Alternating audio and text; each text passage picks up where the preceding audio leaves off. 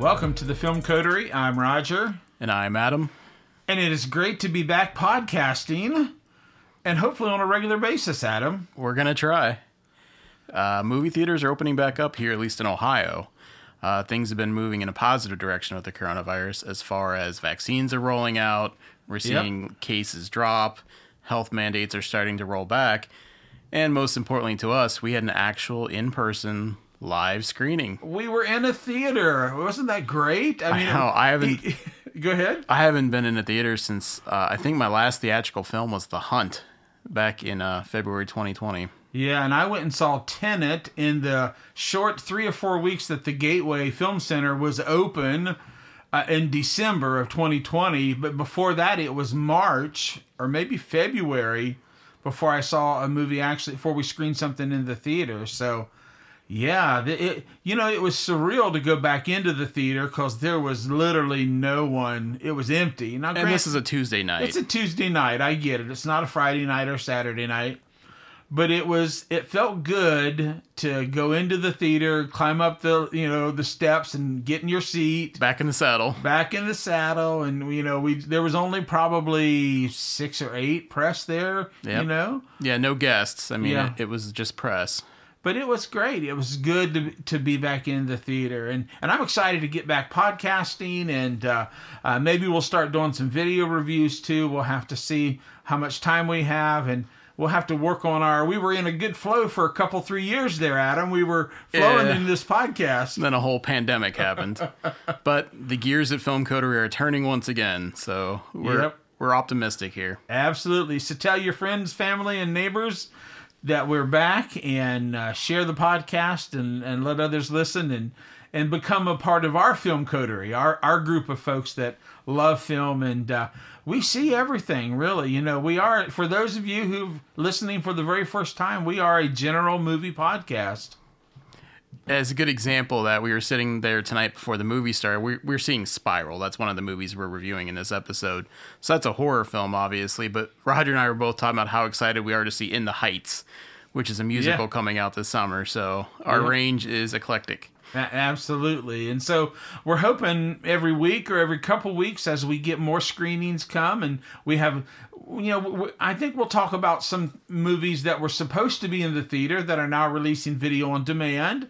Our second feature for the night will be one of those, And that's The Mitchells versus the Machines, and that's on Netflix. Yep. And so we'll talk about it as well. But yeah, it's just good to be back podcasting. Hopefully those of you who were subscribers are still subscribing, and you'll be like, oh, it's not a best of 2020. It's an actual real podcast for 2021. Yes. Episode 89. We had to look that up.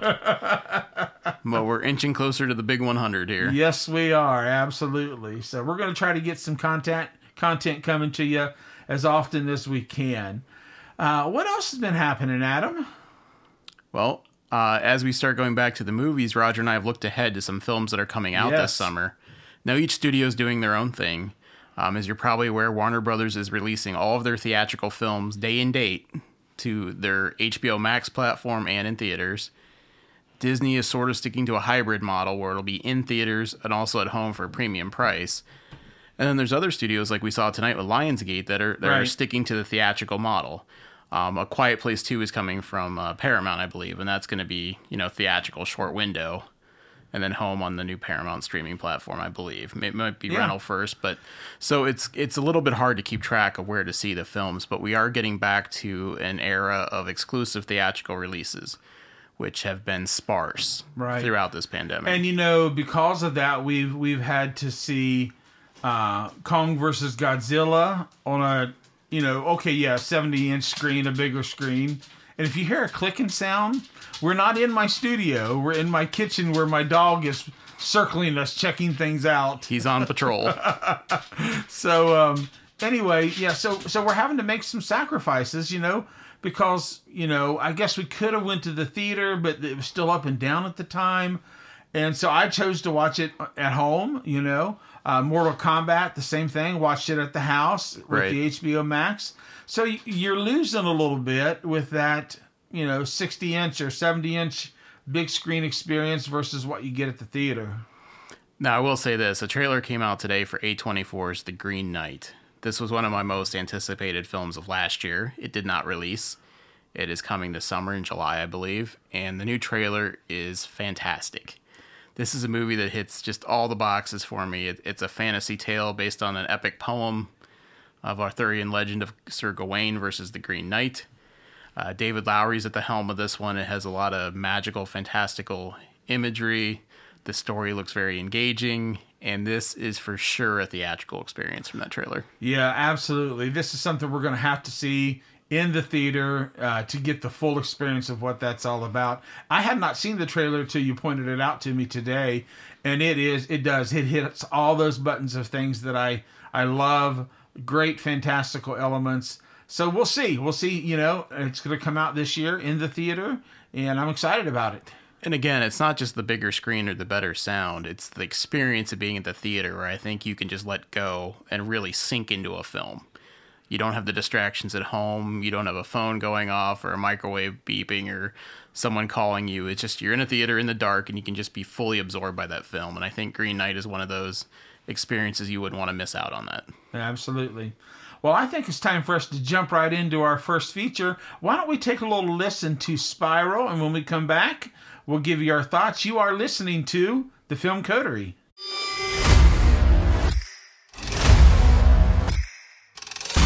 Get everybody out of here.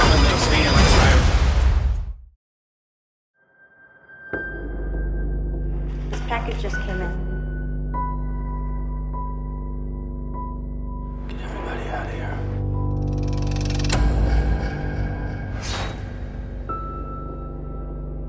Play me.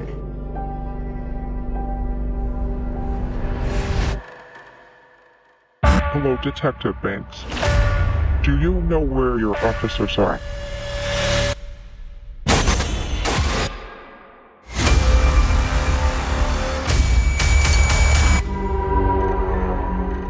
Jigsaw? Wait, I thought the Jigsaw Killer was dead. He is.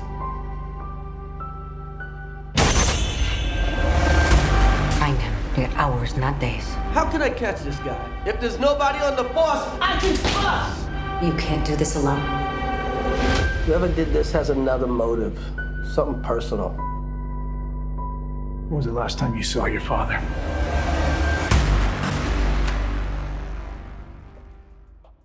Okay, we are back, and the first film on tonight's platter, or should I say trap, is Spiral, the ninth entry in the Saw franchise, with some fresh blood being injected into it with Chris Rock and Samuel L. Jackson, sort of pitching itself as a reinvention. It is not a reboot.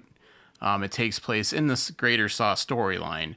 But I will say, after viewing it tonight, I don't think any of the previous films are technically essential. I think this is a good starting place for people that are not familiar with the franchise. Yeah. Now, I can't say that I've seen all of them, but I've seen the majority of the Saw movies, and I don't know, Roger. Have you actually seen any of these before? Yeah, full confession. We don't pretend here on the Film Coterie. I'm not a splatter horror. So when I saw the commercials for these Saws all through the years, I just assumed they were splatter horror fest films.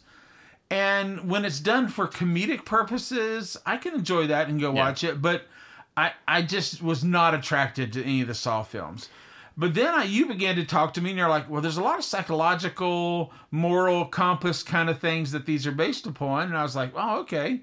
But no, I have not seen any Saw film whatsoever. Okay. Now, they were slapped with the torture porn phrasing, branding, whenever they came out in the era of Hostel and everything else. And the traps are brutal. So if you're not familiar with the Saw franchise, the franchise opened with a killer known as Jigsaw, who would put people in these brutal traps, and they would have a chance to escape, but they would have to do something either terrible to themselves or terrible to someone else. And Jigsaw's whole plan was that this trap and this experience may correct their lives when other rehab processes may not. As the series went on, the story became incredibly convoluted with tons of his apprentices and his underlings doing the traps because Jigsaw dies at some point in the franchise. Sure. I don't want to spoil which movie, but he hasn't been with us for a long time, so it's always been copycat Jigsaw killers and all these other films. Sometimes they would have traps he couldn't escape from, and it just went on through 8 installments, and then they put pause on it because, diminishing returns both in box office and probably audience anticipation for the films. So I was excited because this new installment, Spiral, came about because allegedly Chris Rock had an idea, pitched the studio. That's what I was going to ask you. I kind of had thought they put this franchise to bed, maybe, right, and it was over with. And then you said, no, Chris Rock he's a huge fan of the films and wanted to reboot it, bring it back.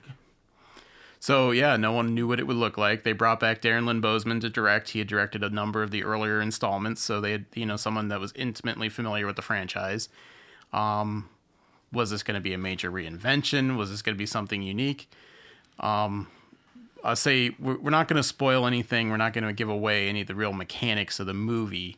We'll just say that in this film, Chris Rock is a detective. His father is Samuel Jackson, who was the former chief of police. And we now have a Jigsaw copycat that is targeting police. Right. Instead of addicts or criminals like we've seen in the other films. So it's still a whodunit, just like all the other films. Who's pulling the strings? We know Jigsaw's not around anymore. So the rest of the film will kind of relies on some twists and turns and these traps. Are they creative? Are they redundant? That's sort of what the Saw franchise rests on. Now I'll say this, being cold and coming into it, I've not seen Chris Rock in some of the television stuff that he's done where he plays a more dramatic role. I think he said Fargo, he's in that, and I heard he's gotten great reviews and stuff. So I've not seen Chris Rock do a lot of serious stuff. But I will say this. I thought he did okay in the film, but I had to laugh because, like, John Wayne never played another character. He always played John Wayne. Chris Rock doesn't play a character. He plays Chris Rock in that role. Yeah. And so you get Chris Rock being a detective. Now, it's not, he gets ticked and is serious at times. And he's very sarcastic, like his comedic bent is, And so, yeah, for what it's worth, if you're a big fan of Chris Rock, you're probably going to enjoy a lot of this movie because you're going to get him full-blown in that kind of role. But for me, and then I'll let you kind of share some thoughts too, Adam. But for me, the movie just kind of, I don't know if it was the editing, I didn't know what it was, but it just seemed like they tried to compress. They kept trimming scenes, trimming scenes and compressing to make sure we hit that 90-minute mark for a horror film. The film is 90 minutes pretty much on the dot because I just happened to look at my cell phone as soon as it was over and it was exactly 90 minutes. Yeah, and so for me, I would have liked a little bit more room for this film to breathe, to let me get into this world a little bit. I just couldn't do it. By the time I was just starting to get engaged, they were, okay, now we've cut, we're going on to the next scene. And it was a very, frenetic pace. Let's keep this thing moving forward, which just didn't work for me. The film is definitely built like clockwork, and it settles into a rhythm where you kind of have trap, mystery, and you start predicting what's going to happen just based on the previous elements of the movie. It does fall into that, I will say that. Chris Rock, I thought, was a lot of fun to watch.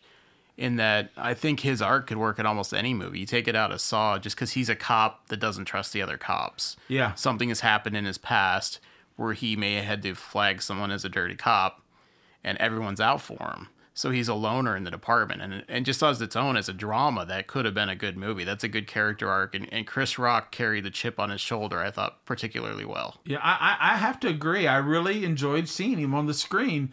And I would go back and see his next film, I just don't know, I like some of the psychological moral choices, but even I felt like, having not seen the Saw movies, but heard enough about the way that they're set up, that it just felt a little tired to me. Like, okay, I've not even seen a Saw film, and I know moral choice, but, this is what's going to happen kind of deal. Yeah, there aren't a lot of surprises here. This isn't a major reinvention. This is the Saw franchise with the addition of Chris Rock and Samuel Jackson. We haven't talked about Samuel Jackson. He's Samuel L. Jackson in this film. He shows up. He does what we want him to do. He's funny. He's charming. Even when he's supposed to be intimidating, it's still kind of the same Samuel Jackson charm in every scene. But yeah, it's not that different from the other Saw movies, which is probably good for the fans. I mean, they would want something that feels, alike to the other products, but I was hoping, honestly, for a little more change. This was, I think, a chance to take the franchise in maybe a new direction, do something surprising. And instead, it's still more of the same. Yeah. There's just not a lot here. I mean, in the end, I'd have to say it was enjoyable. It was probably buoyed by my not being in a theater in a long time and watching a movie. But ultimately, I was disappointed in it. I was hoping for something more unique with what this opportunity I thought Chris Rock was bringing to the table for whatever idea he might have had for the franchise. Yeah, I'm the same way. I think maybe I enjoyed it a little bit more than it was actually probably. I gave it more value than I should have because I'm in a theater for the first time in months and months and months. So I was just so excited to be in a theater, you know. But it was a little underwhelming for me. Having only seen a small, slim percentage of the horror films you have, when I can pick the beats out and I know when the jump scares are coming, yes, that's not necessarily a good sign for anybody that's just hardcore horror fan. But if you're Saw fans, you'll probably get some enjoyment. If you're Chris Rock fans, you'll probably get some enjoyment, you know. So, well, let's talk about the brutality here, because I mean, Saw movies are known for these nasty traps. I will say some of these traps felt kind of tame compared to previous installments. Okay. That tells me a lot right there. But yeah, they were a little more tame than I was expecting. They're still, plenty brutal and nasty, but there wasn't anything all that surprising with the traps. Well, I know then I should not watch the other Saw films because there were a couple times I had parts of my body that were getting twinges and I'm reaching for them to go, okay, this is tame. I don't know if I want to get involved in the other Saw films. Yeah, and one other kind of interesting thing, I don't think they trusted the audience a whole lot because there seemed to be a lot of flashbacks to point out obvious things in case you'd forgot what happened 10 minutes ago. So that felt like studio notes, and maybe it wasn't. Yeah. But studio execs are famously worried for the audience losing the breadcrumbs. With cops being hunted in the very first minute, you see the first person who ends up in a trap who is a cop, and 3 times before he gets caught, you see him flash his badge. Yes. And I was like, really? I mean, come on. But then we start flashing back to things that just happened 20 minutes ago or 5 minutes ago. Yeah. So it seemed like they didn't really trust the audience to pick up some of the breadcrumbs that they had left earlier in the film. Yeah, I agree. Final thoughts on I started to call it Saw, on Spiral. Spiral from the Book of Saw is officially the title, I believe. We got a lot of horror coming out here soon. Obviously, A Quiet Place 2 is just around the corner. There's more coming out on Shudder. We're all very excited, I know, for Candyman this fall. But, I'd say if you enjoy any of the Saw movies, you'd be fine to go see this one. You might be a little disappointed. You might have a good time with it. We're curious to hear your thoughts on this. This is one I don't know that's going to be divisive, but, I think people could obviously like it more or less than we did. So definitely, if you check it out this week and let us know what you thought of it. Absolutely. Well, that's going to wrap it up for Spiral from the Book of Saw. Our next film, The Mitchells versus the Machines, is kind of the polar opposite spectrum, A family-friendly animation. And it's currently on Netflix. Why don't we listen in a little bit? Let's just listen in a little bit on the movie, and when we come back, we'll give you our thoughts. This is the Film Coterie. The Posies are on vacation right now, and look how happy they are.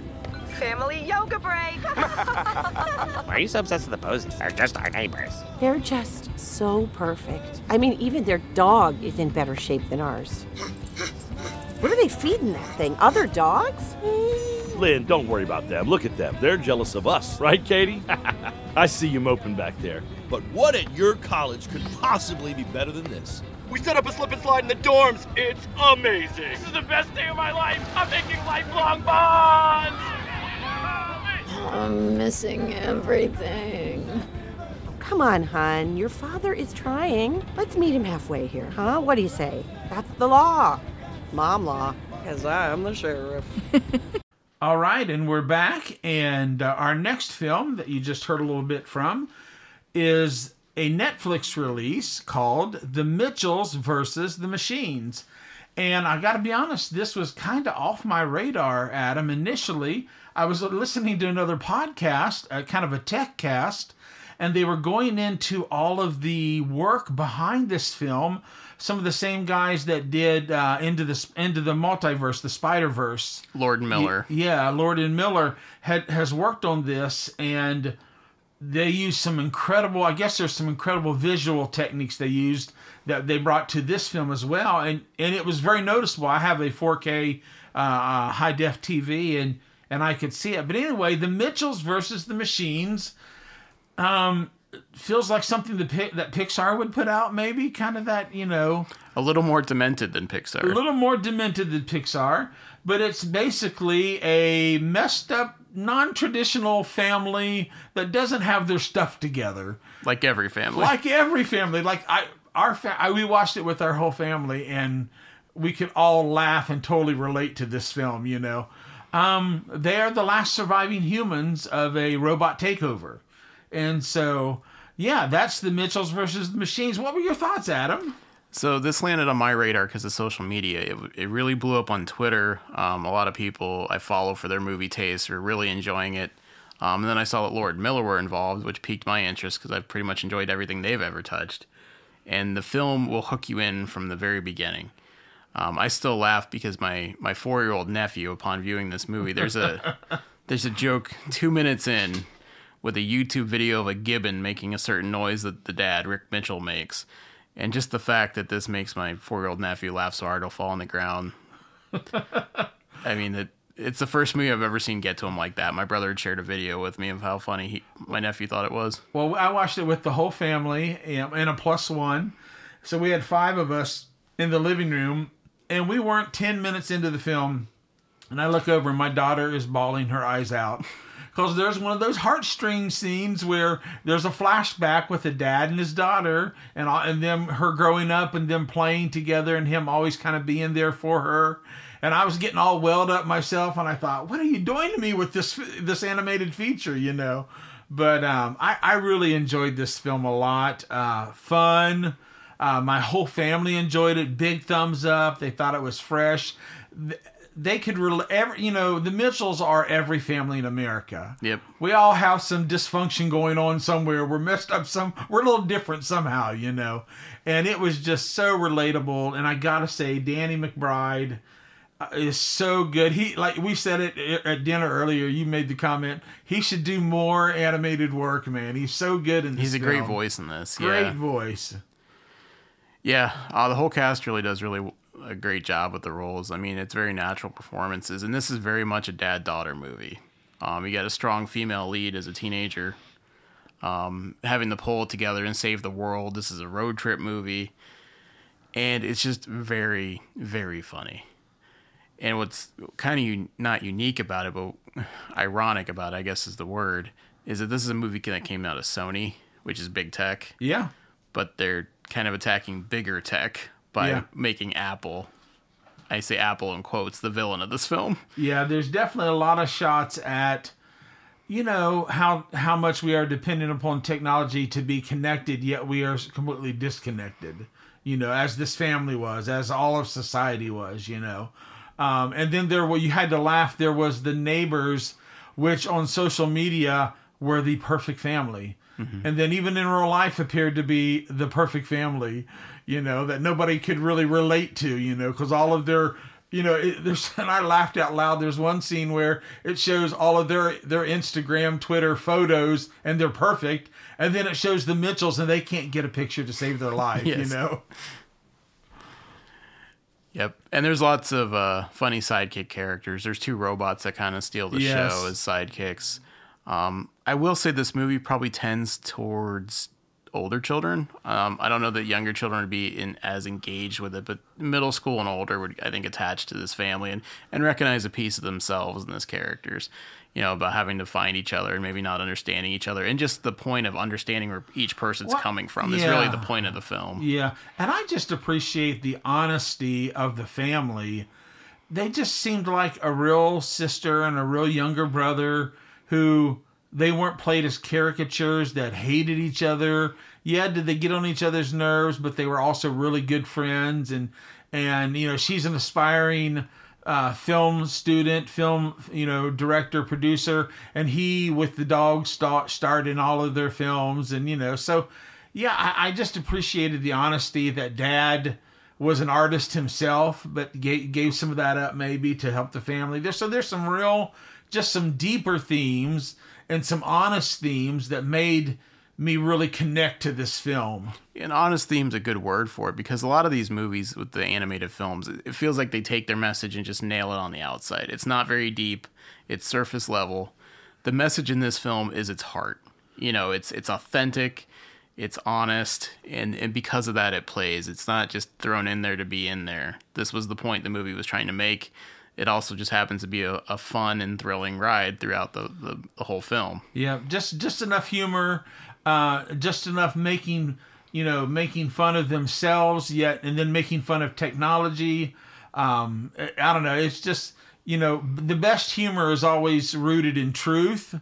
And so there's a lot of truth in this film, And so it was a great ride for me. I would highly recommend it to get the family together and watch it on a Friday or Saturday night. You won't be disappointed.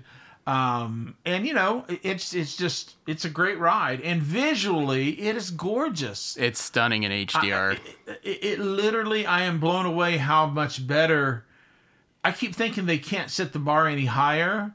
And then you see like this film, and there'll be times where you see like 3 different art styles right on the screen, and like shading they do around the edges of like characters to make it look like that's completely hand-drawn. Yet this is kind of like Pixar computer animation. Yet this is incredible background, high-def kind of stuff.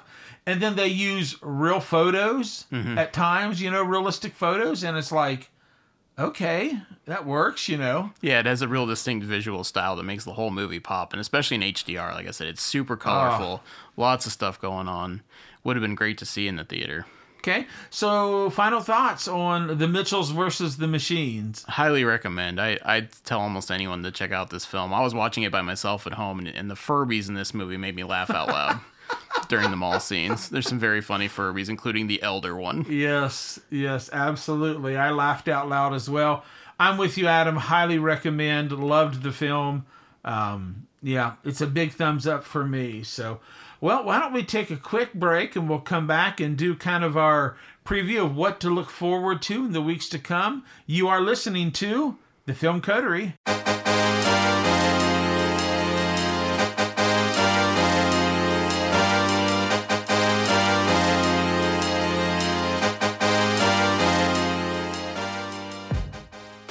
All right, and we're back, and this is our coming attraction section, but it's really just kind of what's on the horizon with everything in the world going on, Adam. How soon will we be back into a theater? We're guessing our next theatrical screening will probably be A Quiet Place 2, which a lot of people have been looking forward to. That was one that kind of came out of nowhere and surprised a lot of people. Built a lot of buzz. The studio was quick to bring the talent back for a sequel. And from the trailers, the sequel looks to be a bigger expansion into that world. Yeah, I'm very excited. I saw that in Florida while I was on a trip, and I think I called you right afterwards to tell you, man, what a great film this is. So, yeah, absolutely. Anything else you'd recommend or anything else to be excited about? I know Tenet is coming to HBO Max. I think you and I were really split on Tenet. We don't know if did we ever actually review it on a podcast? I don't know if we did. Or did we threaten to fight on air live? We might have aired our grievances and differences during the best of episode. But yes, Roger and I were opposite on Tenet, moving in different time streams.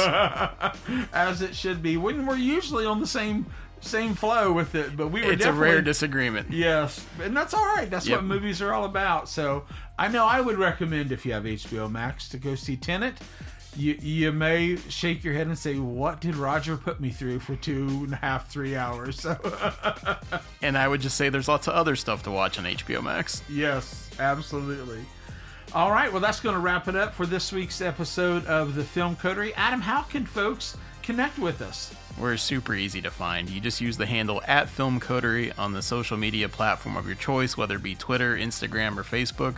We are there. Feel free to reach out. And we're also, if you just do Film Coterie, we are everywhere as far as iHeartRadio and all of the different iTunes and SoundCloud and all of them. Anywhere you get a podcast feed, if you just type in The Film Coterie, you'll find us. We're out there, and we're going to start working on some YouTube content here again probably soon. Absolutely. All right, that's going to wrap it up for this week's episode. We'll see you next time on The Film Coterie.